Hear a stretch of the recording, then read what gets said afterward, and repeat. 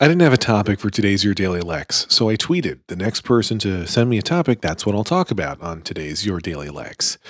It was about 12 seconds until Jordan Cooper tweeted back at me saying, farts. Your Daily Lex. Now, it's worth noting that after the tweet came in, Jordan tweeted back to me, Jordan Cooper, and he says, wish I was more creative, but I was too concerned about being the first tweet. I have a sad life, Lex. Then I got a lot of other tweet suggestions as well. Just so you know, the topics I'm not going to be talking about today, since the topic today is farts, I saw I'd like a review of Taylor Swift's Blank Space video. Didn't like it, don't like the song. I had somebody suggest the migratory patterns of unladen swallows. That's a reference. Look it up. What's the boy think of the new toy car? I think that's an insult to my niece and Leaf, so screw you, Nathan. Another person suggested Cyber Monday and the hilarity of Redskins asking folks to call to get the deal. Uruguay, which I think is a great idea. My good friend Frank suggested I talk about my hella good hair and how do I get it so hella? State secret, can't reveal. And then one other suggestion came in for insomnia. But no, I'm sorry, the topic is farts. However, because of a GarageBand issue, it took so long for me to get to this point in the narrative that I now need to pause the recording process and make a phone call. I shall return. You won't notice a thing. And we're back. I said you wouldn't notice anything. It is amusing, I guess, the place in society, the role in society that flatulence and flatulence-related humor plays. I have one daughter. I have 3 kids total, 2 daughters, but I have one daughter who loathes any reference to farting of any kind. So, of course, we make frequent references to it to torture her. And then I have another daughter who just thinks all said references are hilarious. She also enjoys references to poop and tushies, also things that my fart-loathing daughter hates to hear us joke about.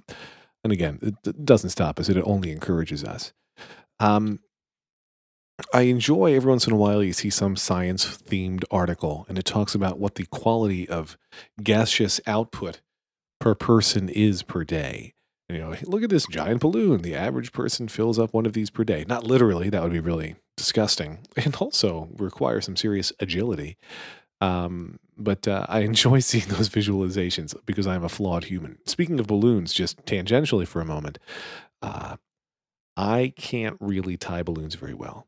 I don't know if anybody would consider, I'm sure somebody considers themselves an expert at balloon tying, but I hate that skill of inflating the balloon. I'm good at blowing the balloons up. That's not a problem. I can handle that, no problem. But once you've blown the balloon up and now it's time to tie it, I hate that. I feel like my fingers have no idea what's happening. It's like we've never seen a knot before. We've nenever handled this stretchy material before. This cannot happen. And so my hands hate it. They object vociferously, as does my brain. I don't know. I'm bad at balloons. Whether they're filled with farts or, some mix of carbon dioxide, nitrogen, and oxygen. Either way, not a fan of balloons, at least when it comes to the tying part. It's hard for me to think about farts as a concept and fail to recall a single episode of the television series Roseanne. My family used to watch Roseanne religiously, by which I mean we prayed to it. That's not what I mean. And there was an episode where I believe it was Becky. I believe Darlene was reporting on her older sister Becky having cut the cheese at school. And the Friedman family sat around watching this episode having no idea what that reference meant. What did it mean that she had cut the cheese? At first we took it literally, then we assumed it was a euphemism for something, and these poor, innocent, sheltered Friedmans had absolutely no idea what was going on. We did not appreciate or understand the reference. Finally, my daughter, no, I didn't have a daughter back then. I was a kid.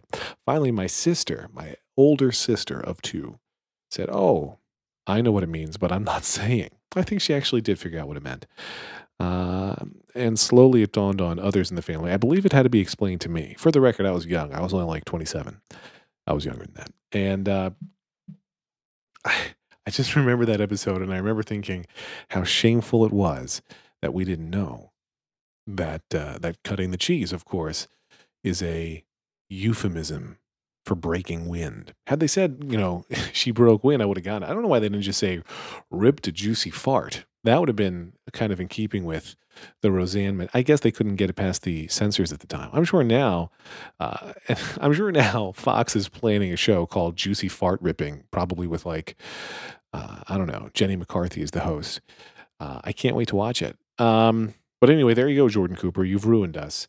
Only because Glenn Fleischman was too slow to tweet bidets, because that would have been an easier episode for me.